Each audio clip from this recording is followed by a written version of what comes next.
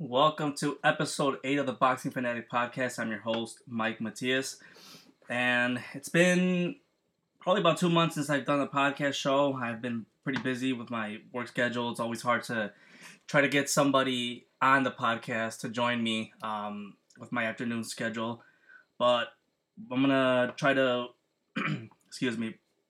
run this out as quick as I can and see how this goes. Okay, so a lot has happened since the last episode I recorded. I'm not going to go through everything that I missed, but I'll start with the beginning of May on some of the fights that happened so far. So on May 4th, Golden Boy put together Ryan Garcia's first main event on an ESPN card, which was headlined in California at the StubHub Center, and it's, from what I'm told and from what I saw, it sold about 6,500 tickets. So I think that's a pretty good turnout for Ryan Garcia, who's really a prospect. Started his career so far 14-0. Very flashy kid. He's quick. He's fast. Throws a lot of combinations. A lot of people don't like him so much because of his personality. How he markets himself. On Instagram and Twitter and so forth. But he puts himself out there.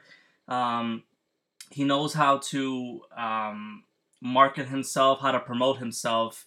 The ladies love him, and even the guys too. From the comments that you read, He's a talented kid, and this is probably Golden Boy's, next star. He's going to be 20 years old in August. So, he's already had 14 fights so far. So, Golden Boy's moving him pretty quickly. A little bit quicker than I think he's ready for. You've seen Ryan Garcia on Twitter or Instagram as well, calling out guys like Gervonta Davis. Guys that are already established champions. I just don't think he's ready for those guys yet. He faced Jason Velez in Carson, California, in a 10-round fight that ended up going the distance. Ryan Garcia won a unanimous decision victory, scores of 99-91 for all three judges. I think it was a good. It was a good fight for Ryan Garcia. It was a good step-up fight for him. He went rounds with an established veteran like Jason Velez, who wasn't going to quit, who, wasn't going to just, let Ryan Garcia do whatever he wanted to do. And it's good developmental experience for Ryan Garcia. He's a young kid. He wants to move up quick in the ranks, but I think, after the performance he had, which wasn't terrible, but it just goes to show you how difficult this boxing thing is. And, he's young. There's no reason for him to rush up the ranks. When he's ready, he's ready. I still think he's about, 2 more years before contending for a belt. But we'll see what Golden Boy does. He's definitely not ready for the Gervonta Davises of the world yet. The fight against Jason Velez, he wasn't able to fight that well in the pocket. But he like I said, he lasted some 10 rounds. He went the full 10 rounds, and I think, it's something that he needed to do for his development. So, I think Golden Boy's going to keep on, keeping him busy. I read somewhere that they may even, bring out a softer opponent than, a guy like a Jason Velez for Ryan Garcia's next fight. Like I said, it's really nothing to be shy about for Ryan Garcia, and I know he's a veteran, he's a competitor, and he wants to already be out there and fight for belts, but he needs to slow down a little bit, and Golden Boy would be wise to push him back a little bit until he's ready for the spotlight. The next day, that was on May 4th. The next day, May 5th, we had Gennady Golovkin take on Vanes Martirosyan. And this was supposed to be a big pay-per-view fight and a rematch between Canelo Alvarez and Gennady Golovkin. And it didn't turn out, to fruition due to Canelo's testing positive for clenbuterol in his February 17th and February 20th positive testing through VADA, and so that wound up canceling the fight. Canelo pulled out to the fight about a month and a half beforehand, and it left Gennady Golovkin with some options. And I know people weren't happy with Vanes Martirosyan as an opponent. I wasn't either. There was talks of maybe BJ Saunders probably being ready by the end of June to face Golovkin, but he was already signed and had a signed deal with Martin Murray, so that fight's still taking place June 23rd. But Tom Loeffler has stayed firm. Gennady Golovkin wanted to fight on May 5th. He didn't want to fight off that date, and he wants to. He's made it known that he wants to fight 2 more times at the end of the year. He knocked out Martirosyan in 2 rounds. The first round, he didn't look too great. Martirosyan actually did some good boxing in the first round, and I'm not sure if Golovkin just, was trying to feel out Martirosyan. But in the second round, Golovkin brought out the hammer and some on Martirosyan, and it didn't take long for him to knock him out in the second round. Martirosyan hadn't fought previously. Martirosyan hadn't fought in 2 years, and his last weight class was at 154 pounds at junior middleweight. So this was mismatch written all over the place. Say what you like about it, or dislike about it.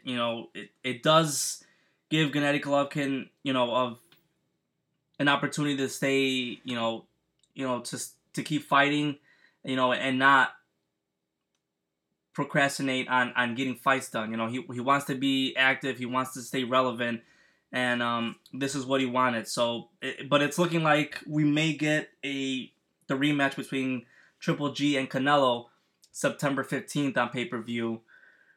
It all depends really on what Golden Boy and Tom Loeffler wants to do. I think that rematch is probably inevitable.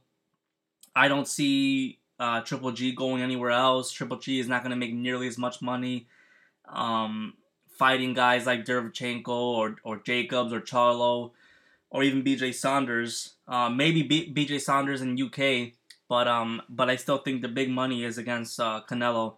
And so after that fight, he said he wants to at least fight one more, possibly in December. And if that fight between Canelo and Triple G can get made, and the fight can happen on September with no issues, I'd like to see him, fight guys like, Derevchenko or Charlo.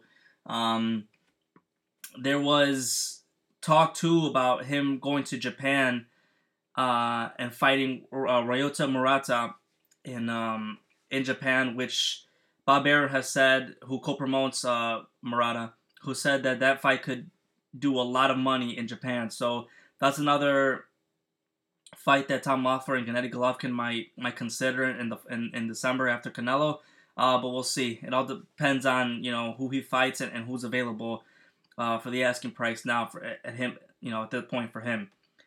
May 11th, Devin Haney, a pretty exciting prospect, had fought his toughest opponent to date against Mason Menard, and he beat Mason Menard in the 9th round. Looked very good throughout the fight. I felt that he was, able to box and move around well. He moved around a little too much, in my opinion, the first 6-7 rounds of that fight. It wasn't until he started to settle down on his punches more and, really stood a little bit in front of, Mason Menard a little bit more, where I think Menard really felt more Devin Haney's punches. You know, Haney wasn't getting hit really in the first 6 rounds of that fight, but again, he wasn't doing a lot of damage to Menard either. He was moving around and he was outboxing him pretty well, but in order to really get your opponent's respect and so forth, as soon as once he continues to elevate his game and elevate his opponent selection, he's gonna have to do more and more of sitting down on his punches in order to get to gain some respect to his opponents. But I thought he looked good. He improved to 19-0. Devin Haney. I thought he boxed Menard beautifully, and the sky's the limit for Devin Haney. He's a bright prospect, and we'll see. We'll go from there. He fights at lightweight right now. He's a young kid. He's 19 years of age as well too. So he already has 19 professional bouts, 13 knockouts. This is another kid to watch out for, along with Ryan Garcia in the future. The next day, we had a big ESPN card, and Vasyl Lomachenko taking on Jorge Linares for Linares' Ring Magazine and WBA belt.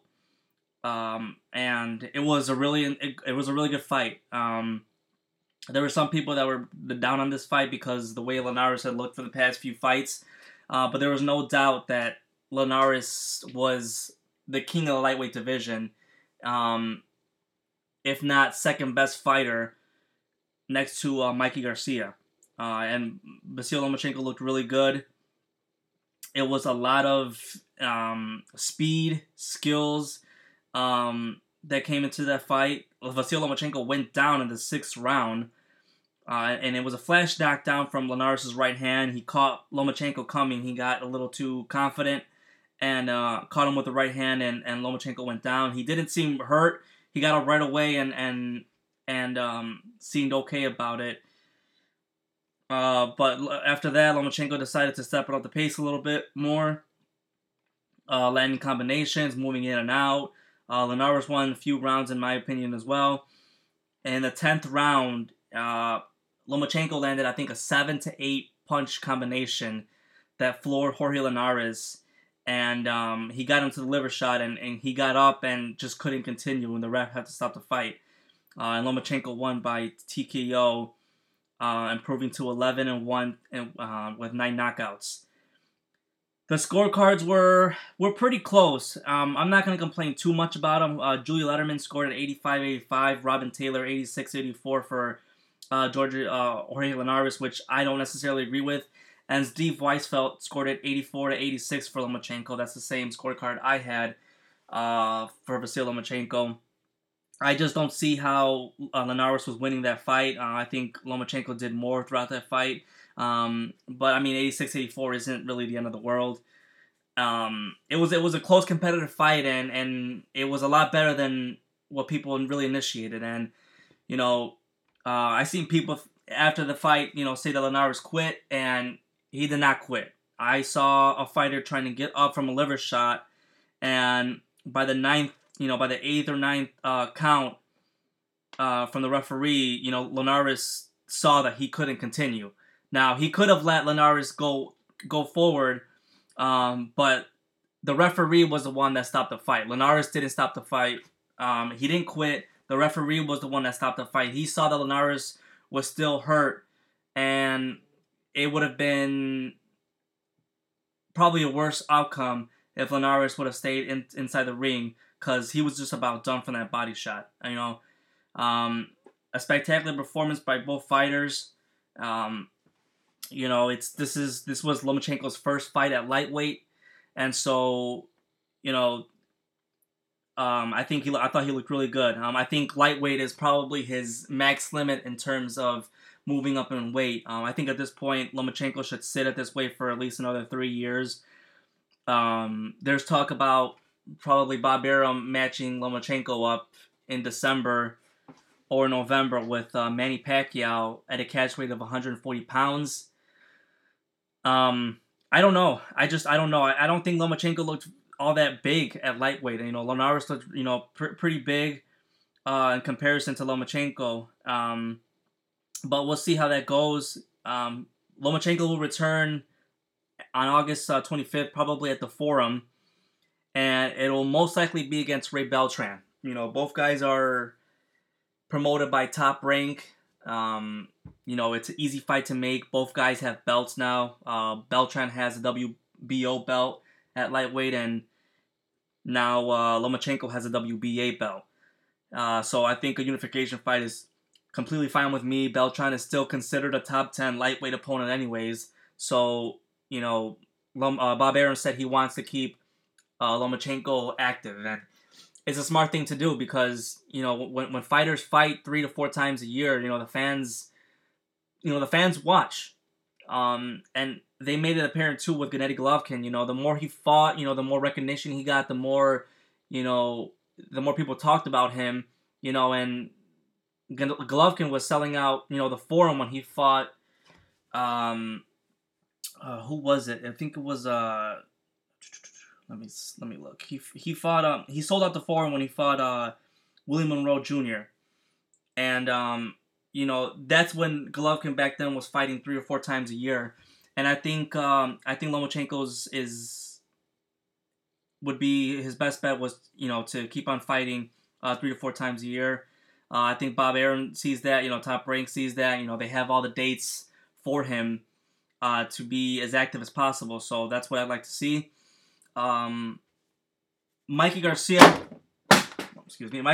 will be fighting Robert Easter Jr. July 28th, I believe, in the Staples Center. So, people that want Lomachenko and Mikey Garcia to fight, this Garcia and Robert Easter Jr. fight is also going to be a for unification fight. But the Lomachenko and Garcia fight won't happen this year. I don't see it happening. And, I don't think Lomachenko should be waiting around until July 28th either to see, to try to start negotiating with Mikey Garcia. I think it's smart for Bob Arum to keep him active. He should keep on fighting, and he shouldn't take this route the way Gennady Golovkin has been taking the route where he had to, miss on some dates because, he had to accommodate for, Canelo's schedule. That being said, Canelo is the A side, but Lomachenko would do well by continuing on to fight on. That same day, Jaime Munguia fought Saddam Ali, and that was for Ali's. Let me see. It was for Ali's WBO belt, and a lot of people didn't know how to feel about this. I didn't know how to feel about this either. Jaime Munguia is still, rated as a prospect. He beat Saddam Ali, and he ended up improving to 29-0 with 25 knockouts. It was a brutal fight. Saddam Ali looked like he did not belong there at all in that weight class, and the only reason why he was defending it was because he defeated Miguel Cotto last year for that belt when Miguel Cotto had it. But there's no doubt it's either, Ali doesn't belong in that weight class, or maybe Jaime Munguia is just too big for that weight class. But I'll take my bet, and I think Ali just isn't a 154-pound fighter. He's a welterweight fighter, and I think he needs to go back down to 147 because fighting anybody else at 154, I think everybody will kill him the way, Jaime Munguia did. Saddam Ali is fast. He's got, good combinations, but he just, I just don't think he has a chin to keep up with any of the junior middleweights. Underneath that fight, that was the co-main event for HBO was Ray Vargas against Azat Hovhannisyan. And, that had Vargas winning a unanimous decision. Scorecards of 116 to 112, 117 to 111, 118 to 110. That last scorecard by Kevin Morgan, 118 to 110, I'm not sure what he was watching. I scored the fight 115, 113 for Ray Vargas. I thought it was a very close fight. I thought Azat Hovhannisyan did a great job, keeping up the pressure. cutting off the ring here and there and landing brutal over right hand shots against Ray Vargas. Harold Letterman of HBO also had it 115 to 113. I just don't see any way how Ray Vargas won 10 rounds in that fight. He did a good job, using his jab and his combinations and his body punching on Hovhannissian, and I think that's what's probably did the difference to Ray Vargas giving the the nod. But this is another guy in Ray Vargas who fights at 122 pounds. I'm not sure how he makes 122 pounds. This guy's looks extremely tall and lanky for the division. It says here that he's 5'7.5", but he looks a lot bigger than 5'7.5". I think he might be like 5'9". But this is a guy that he should be able to use his reach and his length more to his advantage. This looks like he's more of like another Robert Easter Jr. Although I do think Ray Vargas is a little bit better than Robert Easter Jr. But these guys, Ray Vargas, needs to use that jab more and use those combinations and use his upper body movement to better to duck some of the punches that were coming his way. Needless to say, either way, Ray Vargas is still going to be a heavy hitter in that division. So he's going to be very tough to beat. A lot of the guys are in the division are shorter than him. So in order to beat him, I think you have to have that style that Azat Hovhannissian had, and to come pressure him and not shy away from his length and his reach. This Saturday night on Showtime, there's a really good doubleheader between Adonis Stevenson and Badou Jack, and Gary Russell Jr. and Joseph Diaz Jr. Good to see PBC and Golden Boy working it out to be able to make a deal for that fight. These two fights are going to be in two separate locations. Stevenson and Jack is going to be in Toronto, while Russell Jr. and Joseph Diaz is going to be in Maryland. I still can't pick a winner for this Stevenson-Jack fight. This is probably Stevenson's most credible opponent in the last 3 or 4 years. But Badou Jack is moving up in weight. I just don't know how he's going to be able to handle Stevenson's power. Stevenson is very limited in fighting. He's a good counterpuncher. He just has that that big right hand. But he's not. It seems like he's just more one-dimensional with that power. But I think Badou Jack he definitely has the skills in order to win a decision over Stevenson. It's just knowing if he could withstand that power that Stevenson can drop at any moment. I still haven't picked a winner. I think right now I'm leaning more towards Adonis Stevenson, simply for the fact because Badou Jack is coming up in weight, and I can't be 100% on my pick in order to pick against Stevenson right now against Badou Jack. Nevertheless, if Stevenson does win this fight, I think Stevenson should get the credit for this fight, unlike his past few fights in the past few years where he's been inactive as well. Badou Jack is a formidable 168 fighter who moved up. It was probably one of the best 168 fighters at the time, and is moving up to 175. And it's a good fight. Hats off to Badou Jack for fighting a top opponent in his first fight, moving up to lightweight. But right now I'm leaning towards Adonis Stevenson winning the fight. But it certainly wouldn't surprise me to see Badou Jack win the fight. In the co-main event, Gary Russell Jr. against Joseph Diaz Jr. This is going to be a very interesting fight because as skilled and as talented Gary Russell Jr. is, he may have a problem with Joseph Diaz Jr.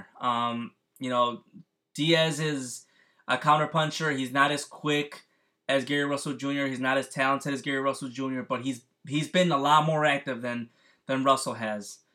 So I'm very interested to see how this fight pans out. I think the majority of fans out there are rooting for Diaz and Badou Jack to win these fights. Gary Russell hasn't been active. It doesn't seem like he really cares that much to stay active and please the fans. So it would be a lot better to see Joseph Diaz Jr. win, because we all know Golden Boy's gonna give him the fights and keep him more active the way he's been the past few years. But right now I'm gonna lean towards Russell Jr. I think skills and talent-wise will prevail Joseph Diaz Jr. despite how inactive Russell Jr. has been. Picking Russell Jr. In a competitive unanimous decision win. All right, those are the fights that I just covered up. On news, Eddie Hearn announced a big U.S. deal in getting a 8-year, $1 billion deal with Perform, quote unquote, DAZN. I'm hearing that this streaming it's going to be a streaming platform, and he's going to have 16 shows a year in the U.S. Also, in addition to the other 16 shows that he's going to have in the UK that he already does, with guys like Kell Brook, Amir Khan, Dillian White, and probably Anthony Joshua as well. It's looking like his American fighter Daniel Jacobs is still going to keep on fighting on HBO for the meantime, but I wouldn't be surprised to see Daniel Jacobs move to the DAZN platform.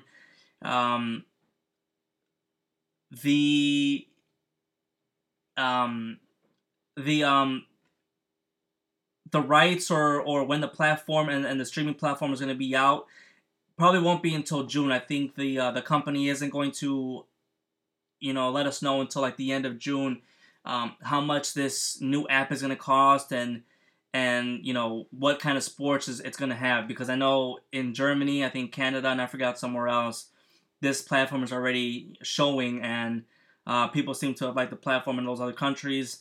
We'll see what they can provide us here in the United States.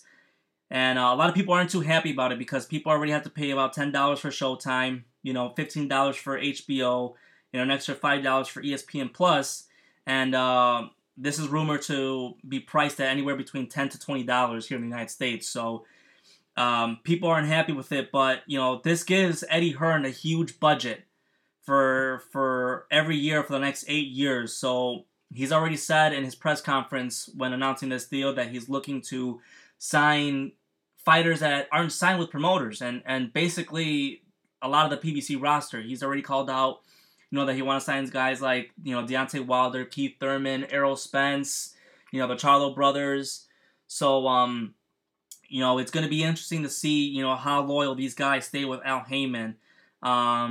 It's going to take a while for this DAZN streaming platform to take place. Luckily for Eddie Hearn, this is an 8-year deal, so it might take 2 or 3 years for consumers to really buy into this product, already paying for so much other boxing content here, not to mention pay-per-view. But what's good to point out is that the budget Eddie Hearn says is almost this, in combined with HBO and Showtime, which he said there would be no pay-per-views coming out of this platform. And he said fights like Gennady Golovkin and Daniel Jacobs, which was on pay-per-view here in the United States on HBO, wouldn't be pay-per-view on the stream because they would on this platform because they would have enough in the budget to pay these guys, including a fight like Andre Ward and Sergey Kovalev, which ended up on pay-per-view. Heard said those are the type of fights that he can be able to buy and be able to stream on the platform. He said he's looking to do 12 good shows on the US for the platform and 4 really, really big shows. And those big shows, are in comparison to big shows like, Jacobs, Golovkin, and Ward Kovalev that are probably pay-per-view here in the United States. He would be looking to do about 4 of those shows here in the United States on a platform without having to charge pay-per-view. This is going to be a long process. I think Hearn said his first show would be in September. The the app will be announced somewhere in June, but Hearn's gonna have to work really hard to start signing fighters in order to get these fighters in this platform. It's rumored that Mikey Garcia might be signing with Eddie Hearn with this deal. But there's also rumors too that Mikey Garcia might be signing with Zuffa Boxing, and that would be Dana White's promotional company that he wants to start up in boxing. So it'll be interesting to see how that plays out for the next few months and what type of fighters Hearn is able to sign. I think it would be smart for these guys on the PBC to sign with Hearn, and I'm not saying that all of them need to sign with Hearn because Showtime is doing an incredible job, in my opinion, with getting fights and putting on competitive fights. The only problem is that they're not able to keep these guys as active as they should. So if some of these guys from the PBC leave to go to the Hearn streaming platform, it gives more of an opportunity for some of the guys that would want to remain loyal to Al Haymon and want to stay with the PBC and Showtime to have more dates for them to fight 3 or 4 times a year if they want to plan out to do this and to do so. So that's about it. That's all I'm going to cover for right now. I'm still working and seeing if I can get some more co-hosts to come on the show. Like I said, it's pretty hard because of my work schedule and working afternoons and so forth. But I'm going to try to do this show at least once a week, if not, twice a month. And that's it. Thanks for listening, guys.